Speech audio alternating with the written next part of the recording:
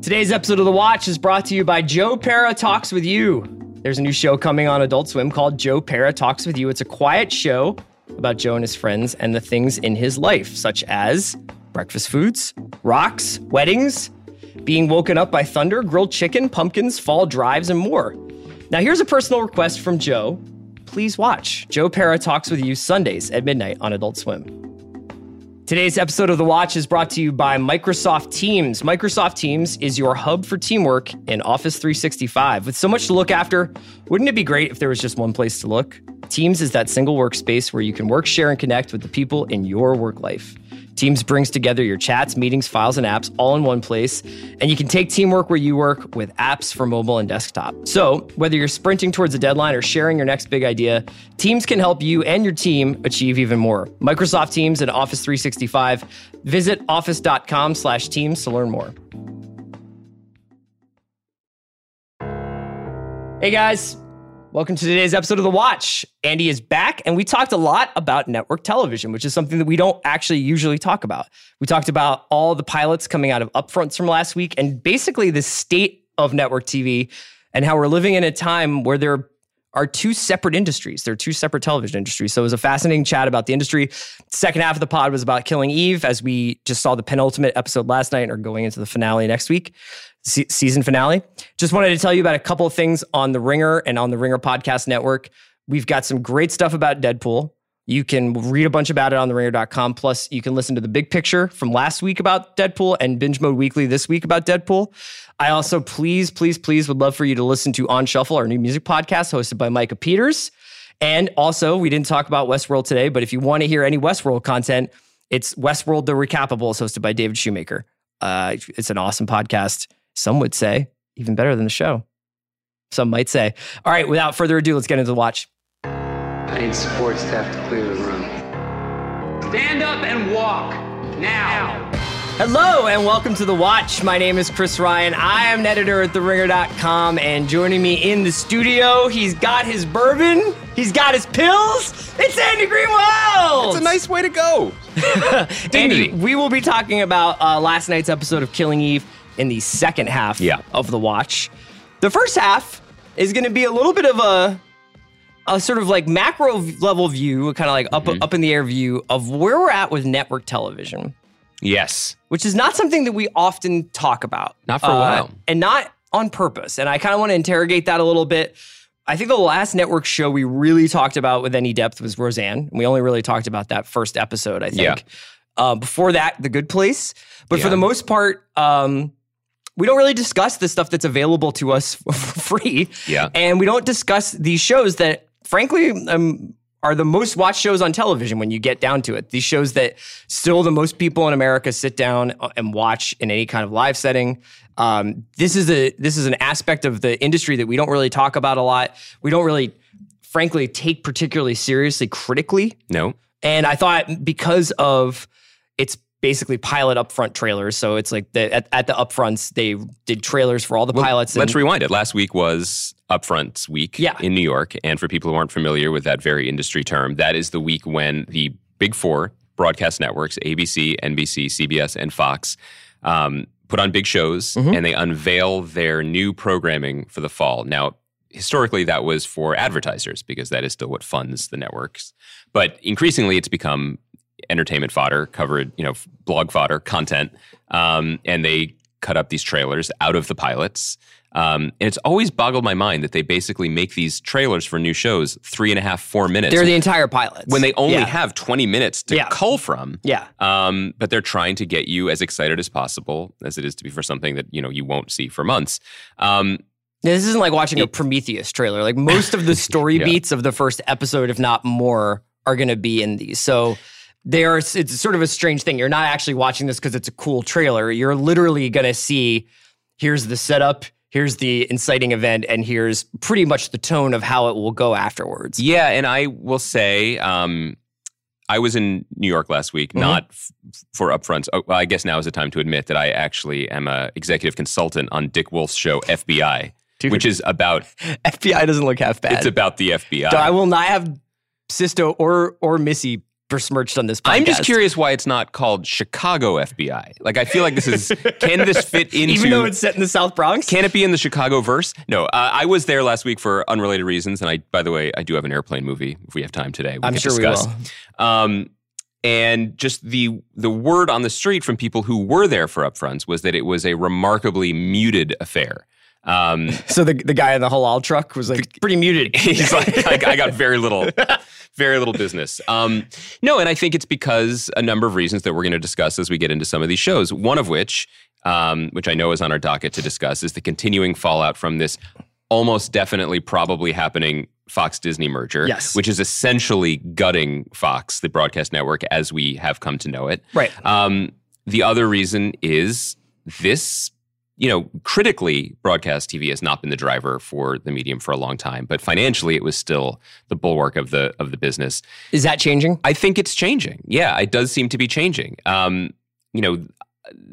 is the long tail of the original programming is now the second lifespan of shows. Owning your own content and then being able to spin it off into your various platforms is a huge, huge part of this. And it has increased the value of programming on cable and streaming exponentially. I think that some of these shows, these broadcast shows, obviously there are outliers. Big Bang Theory, Young Sheldon, This Is Us. I mean, these are enormous shows in the way that shows have always been enormous. Well, except that 1/4 of the people watch them than watch MASH. But, given attrition, they are still very large shows. But the odds of finding those shows and the expense that these broadcast networks still pour into this pilot system to make them, it seems like the margins are shifting. Now, I don't have insider information from the business affairs departments of these networks, but it does seem like financially it's shifting. And I got to say, I know I kind of said something like this for 4+ years as a TV critic at Grantland, but this year's crop really feels like they're giving up. Well, I think that we're definitely at a point. I don't know if this is a particularly original thing to say, but watching the wave of trailers out of upfronts, it definitely just made me feel like we're living at a time of two televisions. Yeah, it's the television that we talk about. Okay, mostly. John Edwards, tell me. No, but I mean, I think there's the television that we talk about. There's the stuff on FX. There's the stuff on AMC and Netflix. Then there's the stuff that actually is just on Fox, CBS, ABC, and NBC. And with a few exceptions, not only does that stuff not make its way into the TV conversation, as it were, but it also doesn't seem like it's all engineered to. And by this, I mean, I don't think that these shows are being made with the idea of maybe we catch fire here and create a cultural phenomenon that truly is you can participate in because there's the barrier for entry is having a television. Right. I don't think when I look at these trailers, and it's not to sort of denigrate the efforts that go into making any of these shows, but I think they're not interested in making something that looks unique or pushes television forward at all. And I agree. I think that the show that really got me starting to think about this was 911. Mm-hmm. So 911 is a show from Ryan Murphy. We talked about that one, by the way. We did talk about it, about an emergency services crew in LA. The 911 operator played by Connie Britton, and then a firehouse led by Peter Krause and Angela Bassett, right?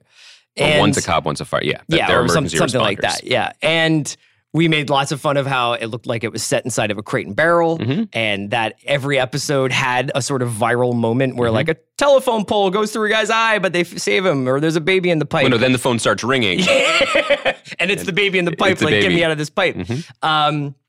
But I felt like that was a very representative of the idea of, look, we're going to get some really attractive, really charming people. We're going to put them in a really calming and sort of life-affirming setting of this firehouse is your actual Property Brothers living room that you want.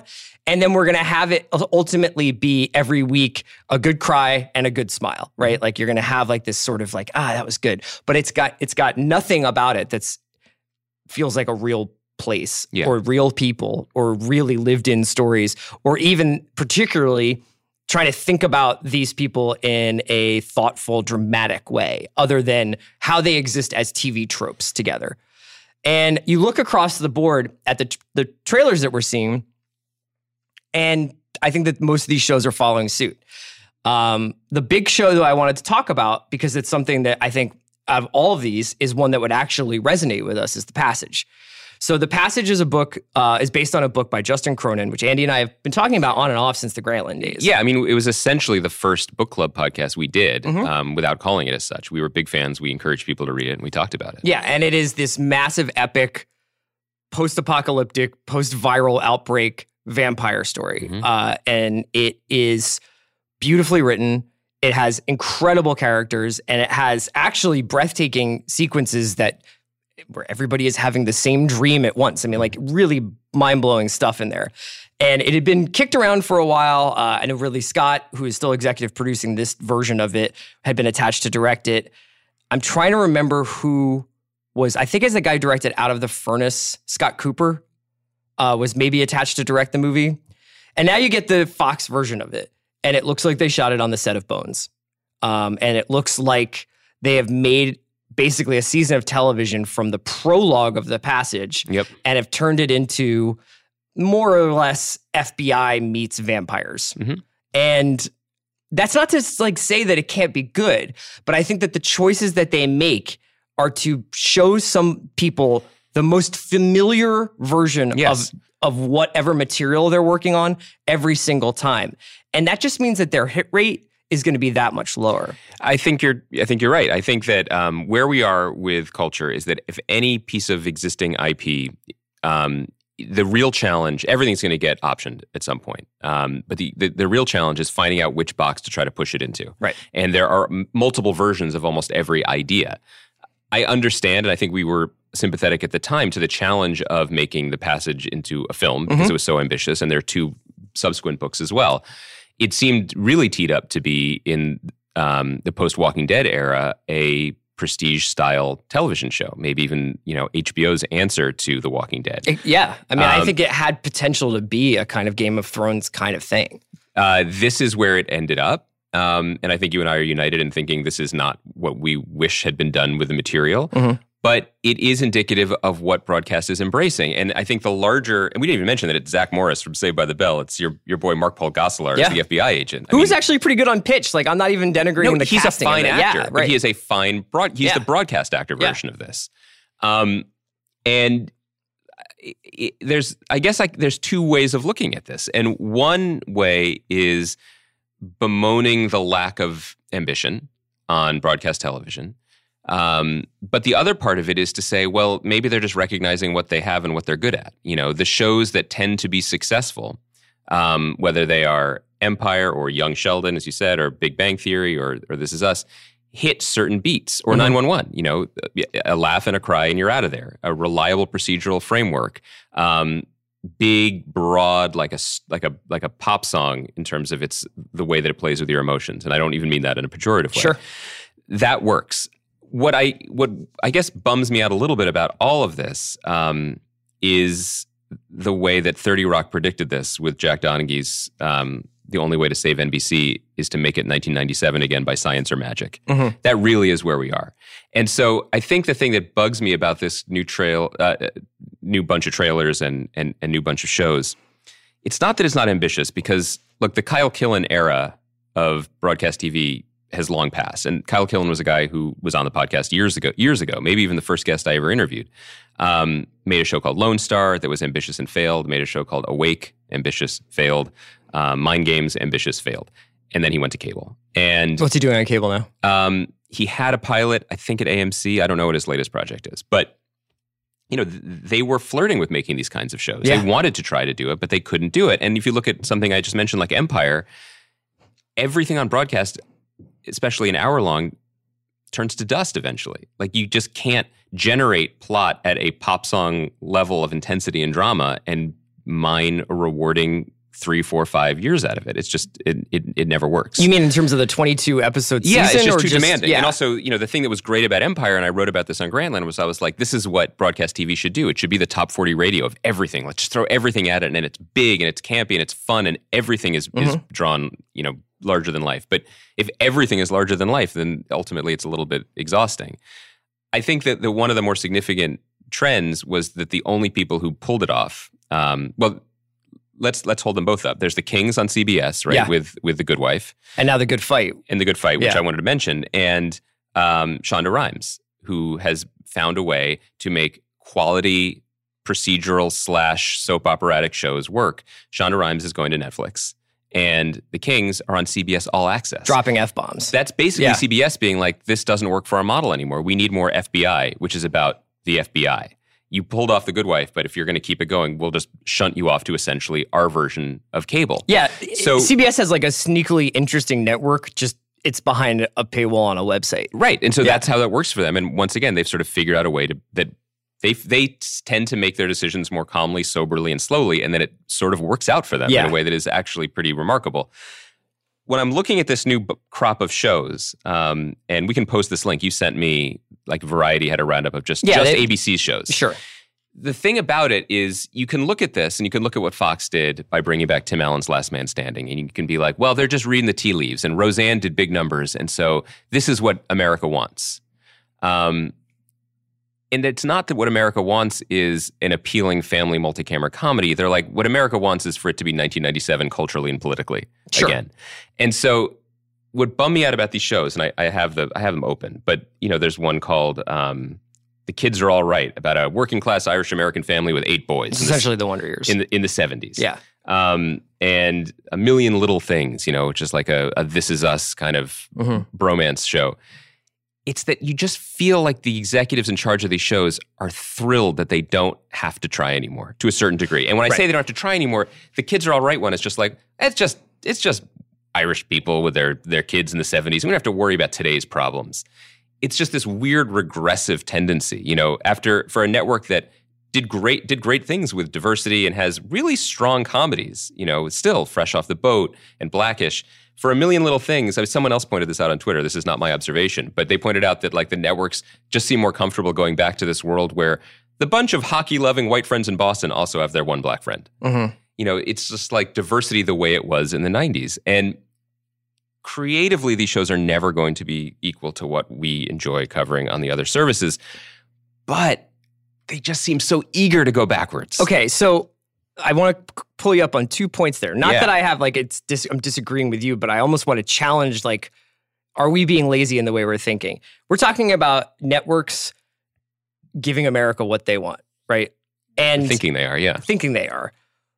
And we're also talking about the networks sort of punting on creativity. But I posit that they don't have to. And that they have shown time and time and again over the last 60, 70 years that they can come up with something that lots and lots and lots of people like that also can teach people what they want. Lost, Homicide: Life on the Street, ER, Miami Vice, these shows, Seinfeld, these shows were not these shows were groundbreaking. They were progressive. These shows taught people how to understand storytelling. 24, these shows taught people new ways in which they could understand the medium. Mm-hmm. And they introduced us on a massive level to new stars. Mm-hmm. Clooney, you know what I mean? Don Johnson.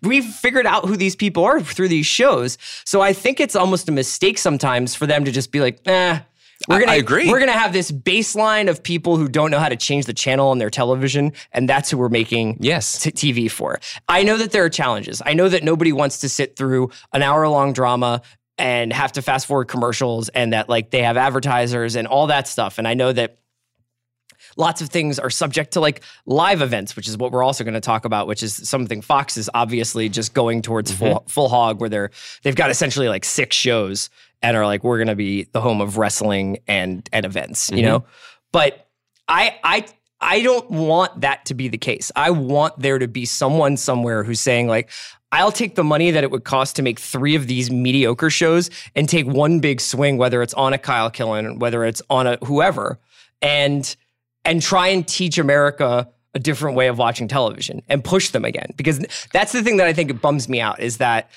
I don't watch This Is Us, but I at least respect it because it is a very creative combination of Jason Tatum's core and time travel or whatever. Yeah. And you're just throwing that out there and you're actually doing something a little bit different than people are used to. And it's obviously resonated. Yeah. I wish that there was still risks out there. And you know what? This is where we should say the caveat. Maybe there is something in here that we aren't seeing, overlooking, that we're not noticing. But time and time again, what happens with these things is that I do think that they get networked to death, probably. Yeah, they get noted to death. Mm-hmm. And that doesn't happen as much on these other shows. It's just that I wonder what would happen.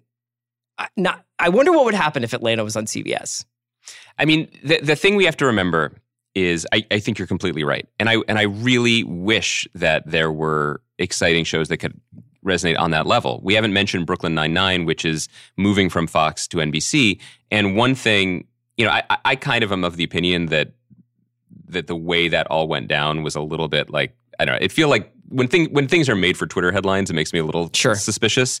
I feel like maybe the save was in earlier, but I have no inside knowledge of that. But what I would say is it's nice when people really love something. Yeah. And people on that scale love something. We often talk about missing consensus TV days. And yes, the audience for Brooklyn Nine-Nine is linearly small, but collectively and after it's streamed and whatever, it's not insignificant. And people really loved it. And that's what network TV, broadcast TV used to be like. And I appreciate that there's still a place for it. I don't get why. I mean, again, there's two. I'm going to follow up to your Atlanta point, but USA, which a million conflict of interest because that's where I'm making my pilot. But USA had this Blue Skies brand for a long time, pre Mr. Robot. And the way it got that brand was it basically like snatched NBC's lunch money, and they're corporate siblings. So it's not like it was an aggressive play, but shows like Suits and Royal Pains and Burn Notice, like those were Sunday night NBC shows. Covert Affairs, very big hit in the Ryan household. Right. Yeah. So now USA has moved on. Why can't NBC take some of that back? What's the stakes? I don't know. I wish that Matt Nix, who made Burn Notice, was making something like Burn Notice, or making something like what's the Scott Foley show with Lauren Cohen that's going to be on ABC, like Whiskey Cavalier or something? It's basically Mr. and Mr. Smith. I wish Matt Nix was making that for NBC. Right. But to your point about why isn't Atlanta on CBS, I think we have to remember that it's a two-way street now. There are many, many, many more buyers than there used to be. And so it used to be the carrot for all creators would be to get a show on NBC's primetime lineup, because that would get you in front of the most eyeballs and it would make you the most money and give you the access to the biggest talent or whatever.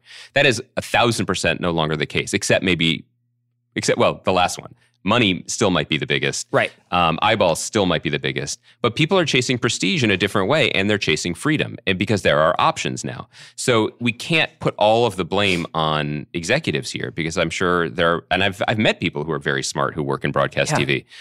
It's that they don't have access to the A-list creators anymore. And they certainly don't have access to the A-list talent, who many of whom everyone's doing TV now. I mean, I'm not breaking news by saying that, but most agencies say that that the biggest talent won't do ad-supported television of any kind. That's still the barrier. Because of the length of the season, or because of the restrictions of creation, the creative restrictions? They won't do it for the length of the season and the length of the contracts. That's why you're not going to see, you're not going to see Emma Stone doing an ABC show. Sure.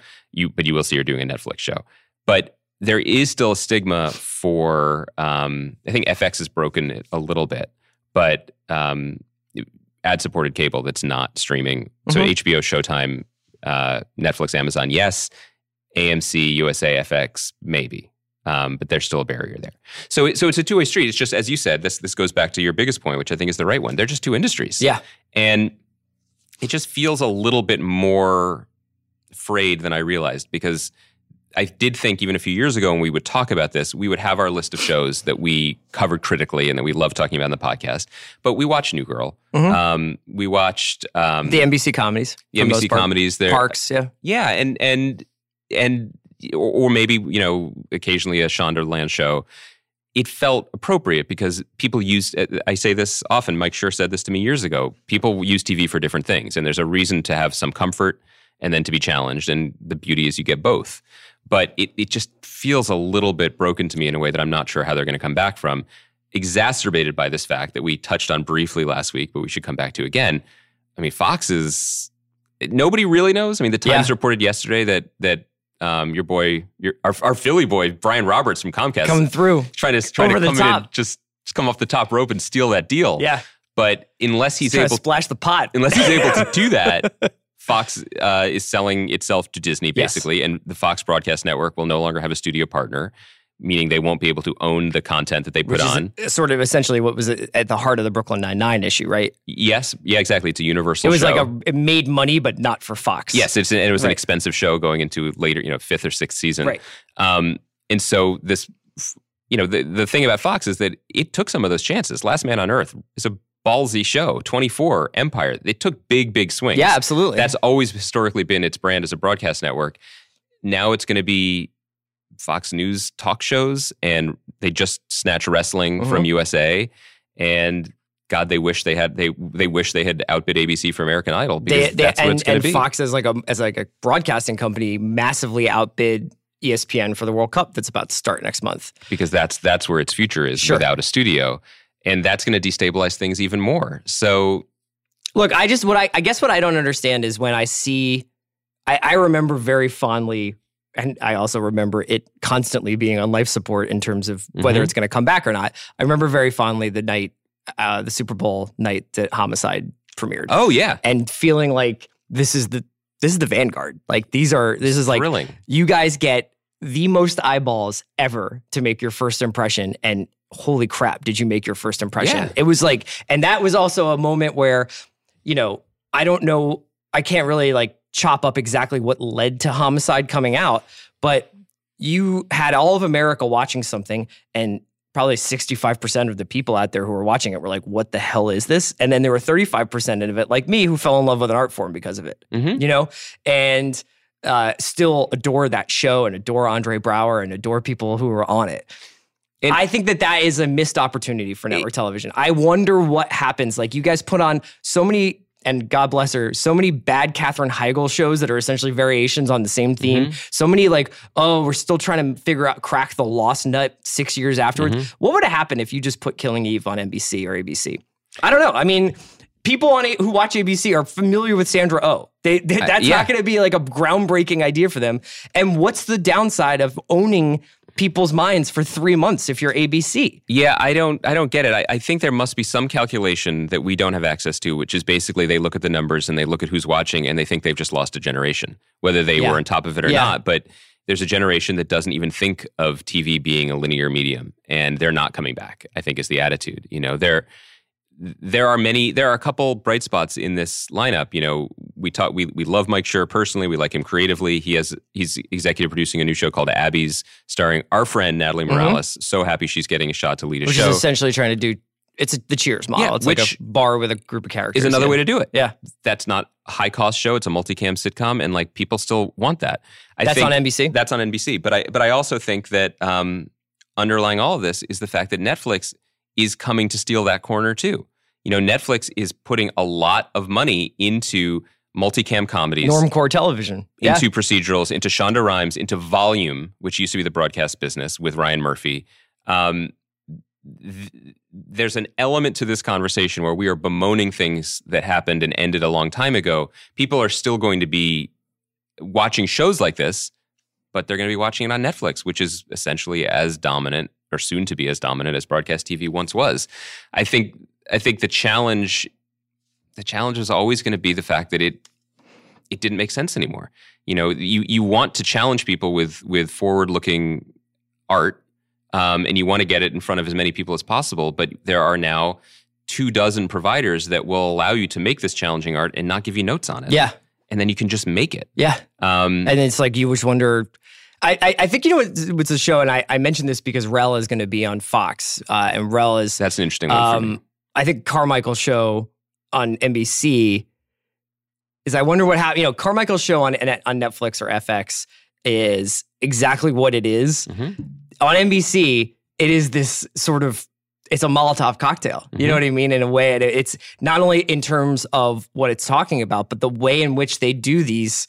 Or did. These 8-9 minute uninterrupted scenes that did not have 3 jokes a page. Or if they did, they were also about very, very dark subject matter. So I'll be kind of curious to see the next time we get something that's like legitimately groundbreaking like that. Let's just end this part of the conversation by saying it's still a bummer that One Day at a Time, which is brilliant and moving and spectacular to watch, I think, and many critics agree, it's a bummer to me that it's on Netflix. Yeah. I wish it wasn't. But then, you look at the numbers and see how it works. Maybe it couldn't have survived. Maybe it would have been noted to death. Maybe it would have underperformed once, and then CBS or ABC would have just moved on. I wonder what would have happened. I mean, these are very, like, at this point in Black Mirror's run, I don't know that it's become so dark, and it's also now it's very much like different filmmakers are doing different variations on it. But I do wonder what would happen if Black Mirror was on after 60 Minutes every Sunday. Yeah, it just doesn't. I don't know if people could take it, and obviously there are certain episodes you just couldn't put on network television. I think the thing that but you could put Be Right Back on. But CBS is the only one that still seems like a functioning. But they're not. Business. But they might not be. Right. Yeah. Because like Les Moonves could be out of a job this year. It's end times. Yeah. If Les Moonves is out of a job, like then none of us are safe. Yeah, right. Seriously. Before we go to a break, I just want to ask, what's one show from this crop of pilots that you think you're going to check out?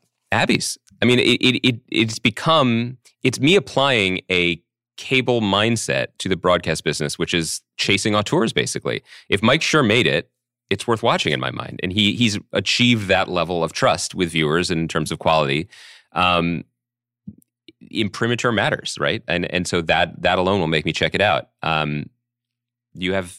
I mean, I'm going to watch The Passage. Yeah. And then just out of sheer admiration for Dick Wolf, who recently received a honorary doctorate in giving no fucks. My guy just named the show FBI. Yeah. They were like, Dick, what do you're just killing it, man. You're killing it. What do you see here? Yeah. I'm seeing 2 FBI agents. And like, oh God, I love it. I love it, Dick. What do you think it's gonna be called? Like Men of Honor, the badge, the haircut. He's like, FBI. He's figured it out, man. Yeah. This is the dude who runs the widget company in Ohio, and he's like, "What do you do?" He's like, "I fucking make widgets because people need widgets." Like, and actually, there's pride in that. I know, and I kind of admire it. He is still an old school guy in an old school business. And NBC was like, "I don't know about this Law and Order thing." He's like, "What's not to get? It's 2 words. Yeah, law, and then there's order, and then you're done." And then they canceled the flagship Law and Order show, and he was furious because they denied him the Gunsmoke record and blah blah blah. And then he just slowly, widget by widget, built a $2 billion empire by taking public services and linking them in the city of Chicago. Yeah, right. And, those shows have fans. And let me just tell you something. Out of all these shows, the one thing that I'm kind of disappointed in, because here's the thing, it's like the old studio thing. It's like, if you're going to make a studio picture, like a studio movie, like make it look like a really, like, you guys know what you're doing. Yeah. And that's why it bums me out about The Passage, is it just really does look like they shot this on like the old Bones set. FBI looks good. Like visually, it looks pretty stunning. Like, I'm sure it's going to be like CSI FBI, but I will check FBI out just to see what it was, and I'm going to watch The Passage because I can't have this be something that I've been waiting for 8 years or whatever. Yeah. And then not check it out. What's a bummer about it is that they often just mistake the things that people want. And there is a version of The Passage that I think could have appealed to a large cross-section of the audience. But in this trailer from this pilot that is years in the making, it's essentially Mark Paul Gosselaar defends a magical kid. Mm-hmm. And that is it actually is the least interesting possible outcome for that book. It's not even actually, and you can do what you want with when you're adapting stuff, but it's not even really what happens in that part of the book. No. What happens in that part of the book is he does defend that magical kid, but they just spend a lot of time making lunch. They do have a lot of lunch. All right, we're going to take a quick break. We got to make lunch. We got to make some lunch to hear from our sponsors. We'll be back to talk about last night's Killing Eve and Andy's airplane movies. Today's episode of The Watch is brought to you by the Black Tux. It's wedding season! Why did I say that like the way DJ Khaled says lion? I don't know, but I liked it. When you're bringing a date to a wedding, you want to look fresh. That's where and I would say also, if you're going stag, you still want to look fresh. The Black Tux can help you either way. That's where thebblacktux.com comes in. It lets you rent awesome suits and tuxedos in all styles online. With the Black Tux, you can take your style to the next level with funky, cool options like the Emerald Shawl Tuxedo. And then you blow it out for your one time event. And now, with free home try-on, you can feel the quality and see the fit months before your event. After ordering, your suit will arrive 14 days before your event. If anything is less than perfect, the Black Tux will send you a new replacement right away. You wear it, you turn heads, then you send it back 3 days later. It's that easy. Shipping is free both ways. Andy and I have used the Black Tux multiple times. We love to Be dressed by the Black Tux for our award show work. You love doing award show work. I love doing deep award show work. So the Black Tux has dressed us for the Emmys and our Golden Globes post shows, and we've always loved our experience. To get $20 off your first purchase, visit theblacktux.com/watch. That's theblacktux.com/watch for $20 off your purchase. The Black Tux, premium rentals, suits, and tuxedos delivered. Today's episode of The Watch is brought to you by Audible. Audiobooks are a great sidekick for summer activities like hiking, running, road tripping, enjoying downtime outdoors, and more. And with the largest selection of audiobooks on the planet, Audible lets you fill your summer with more stories like Every Man a Menace, which is the next Double Down book club selection. You could cop Patrick Hoffman's Every Man a Menace. You can read, or listen to rather, any of the Double Down selections. James Crumley's Last Good Kiss. What are some other hits that we had in the past that people can listen to on Audible? Oh, Megan Abbott's Queen Pin. Damn. Did we say Sweet Forever? Sweet Forever by George Pelecanos. As an Audible member, you'll get a credit every month, good for any audiobook, regardless of price. Unused credits roll over to the next month. And if you don't like your audiobook, you can exchange it, no questions asked. Plus, your books are yours to keep. Go back and re-listen anytime, even if you cancel your membership. Better yet, you can switch seamlessly between devices, picking up exactly where you left off, whether it's on your phone, through your car, from a tablet, or at home on an Amazon Echo. Start a 30-day trial, and your first audiobook is free. Just go to audible.com/watch or text WATCH to 500-500. That's Audible, AUDIBLE.com/watch, or text WATCH to 500-500. You can do it with audiobooks.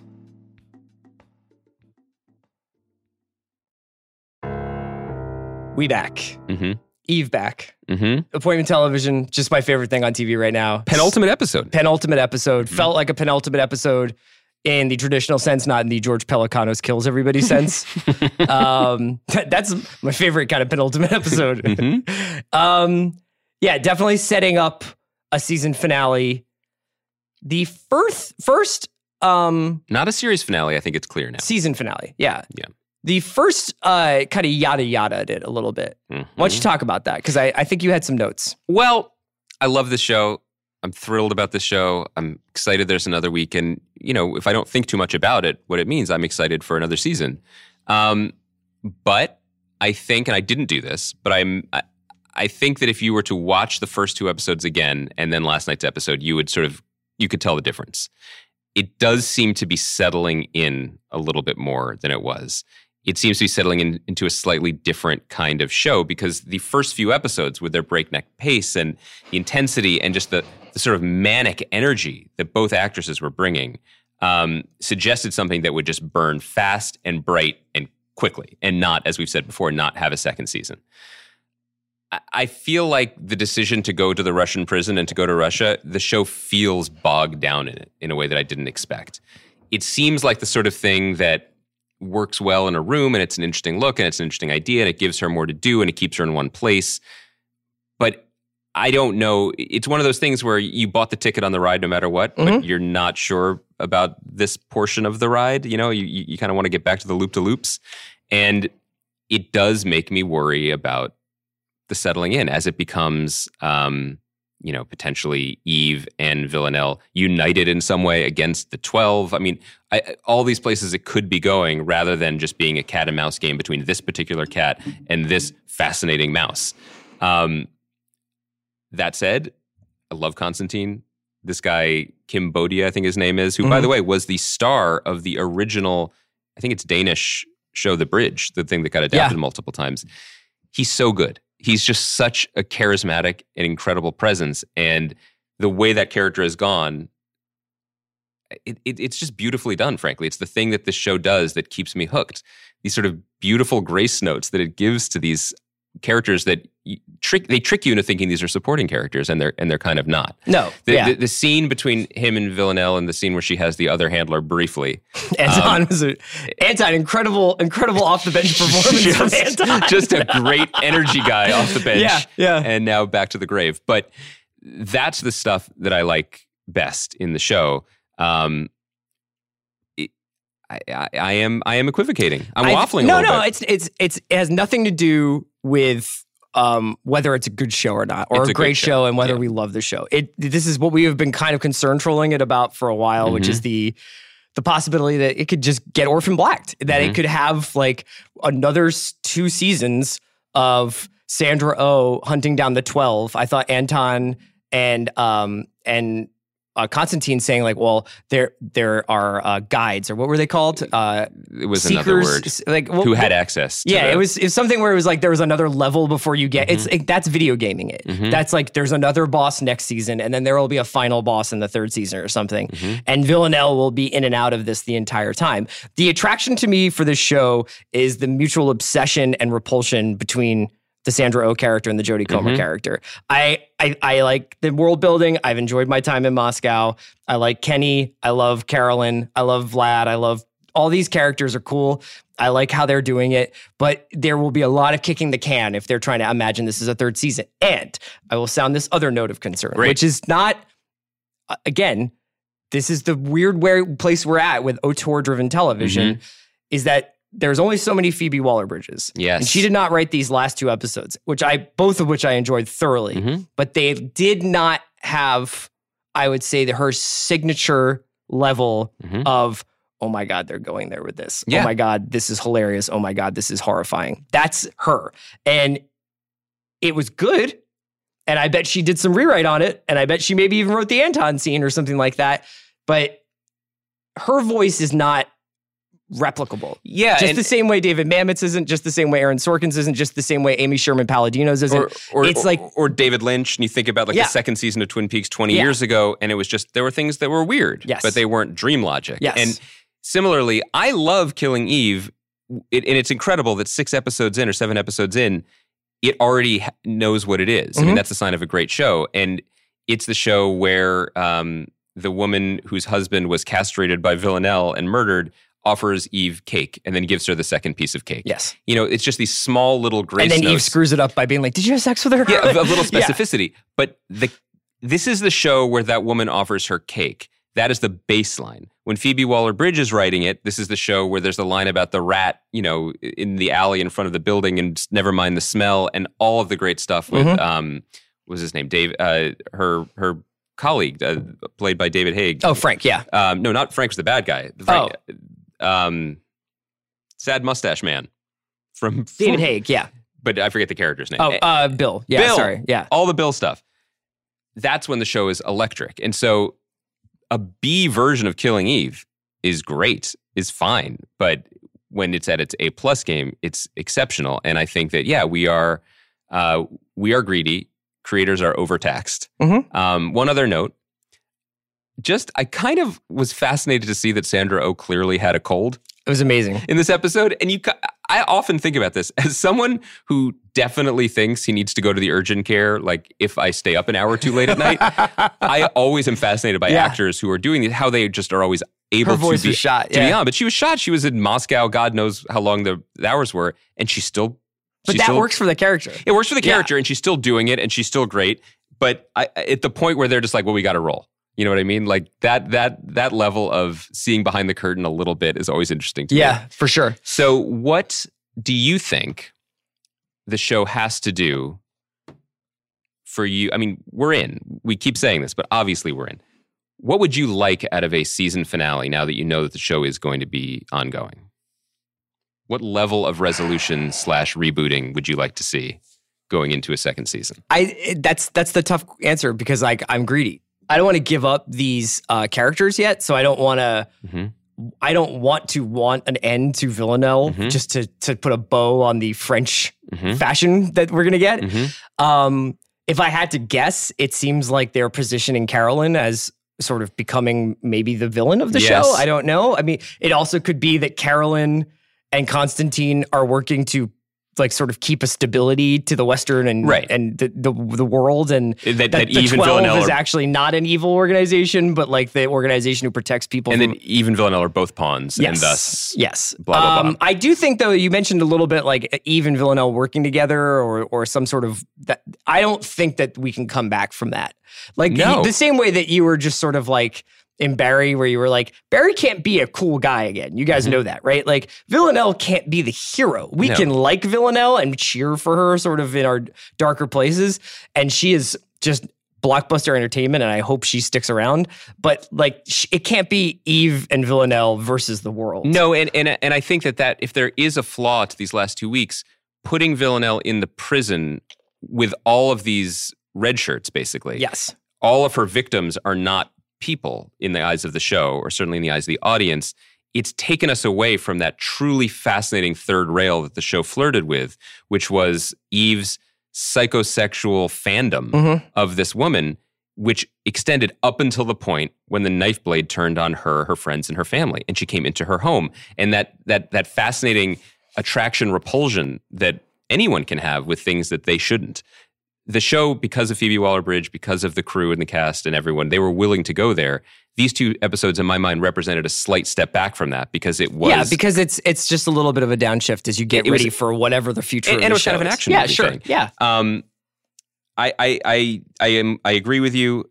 I think that the natural thing that the first few episodes would have had us believe is that Constantine is not long for this world. And I was ready to believe it last night as well, because of the first few episodes of the show.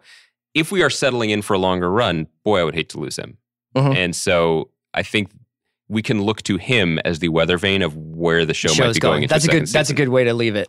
All right, you want to know my airplane? Oh, let's hear about the airplane movie. Yeah, it's been a while. So it's been a while. I almost just shared with the world via social media that while I was so sorry to miss last week's conversation with you and if you got any Aragorn thoughts, just by all means. The best show for me to miss ever. I was on an airplane. Yeah.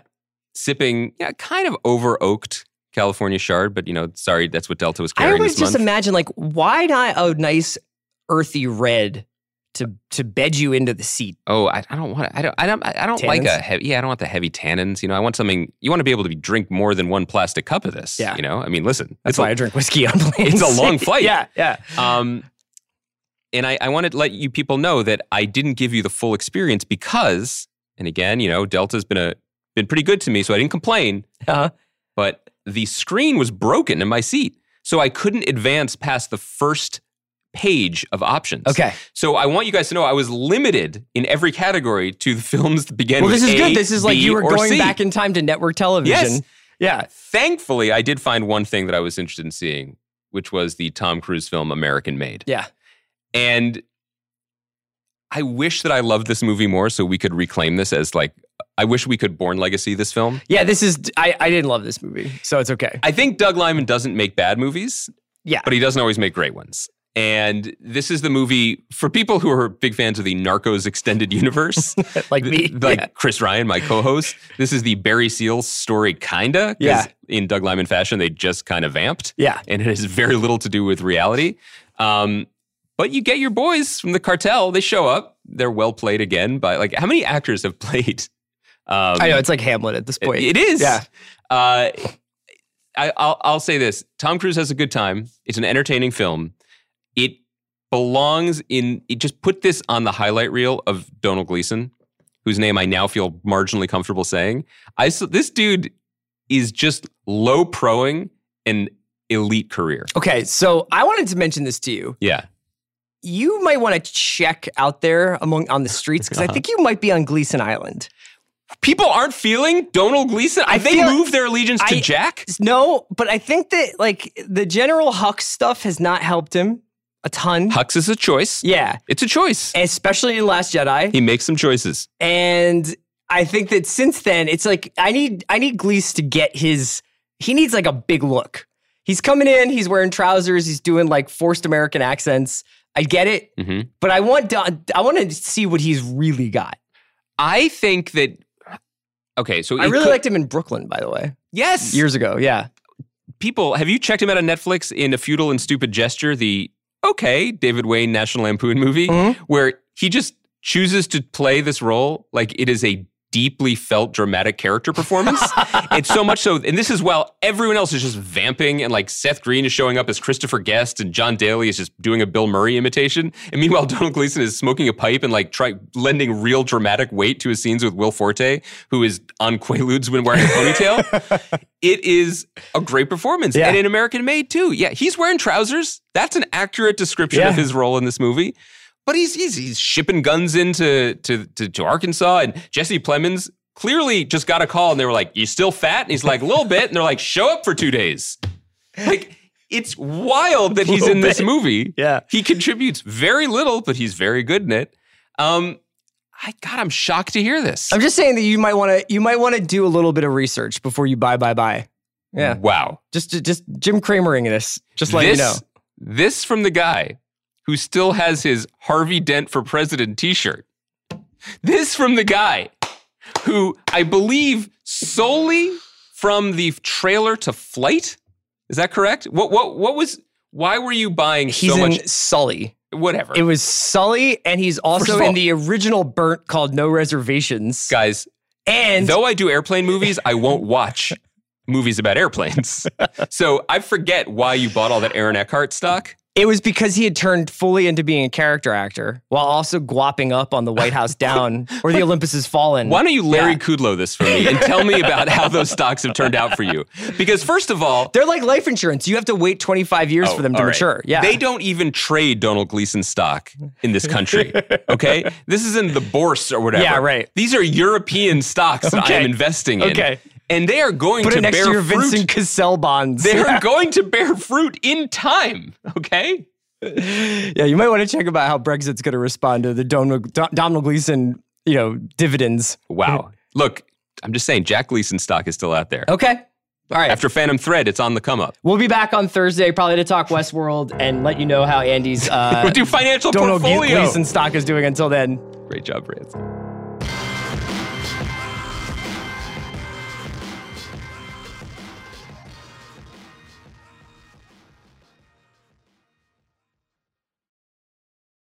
Today's episode of The Watch was brought to you by Joe Pera Talks With You. There's a new show coming to Adult Swim called Joe Pera Talks With You. It's a quiet show about Joe and his friends and the things in his life, like breakfast food, rocks, weddings, being woken up by thunder, grilled chicken, pumpkins, fall drives, and more. Now here's a personal request from Joe. Please watch it. Joe Pera Talks With You, Sundays at midnight on Adult Swim.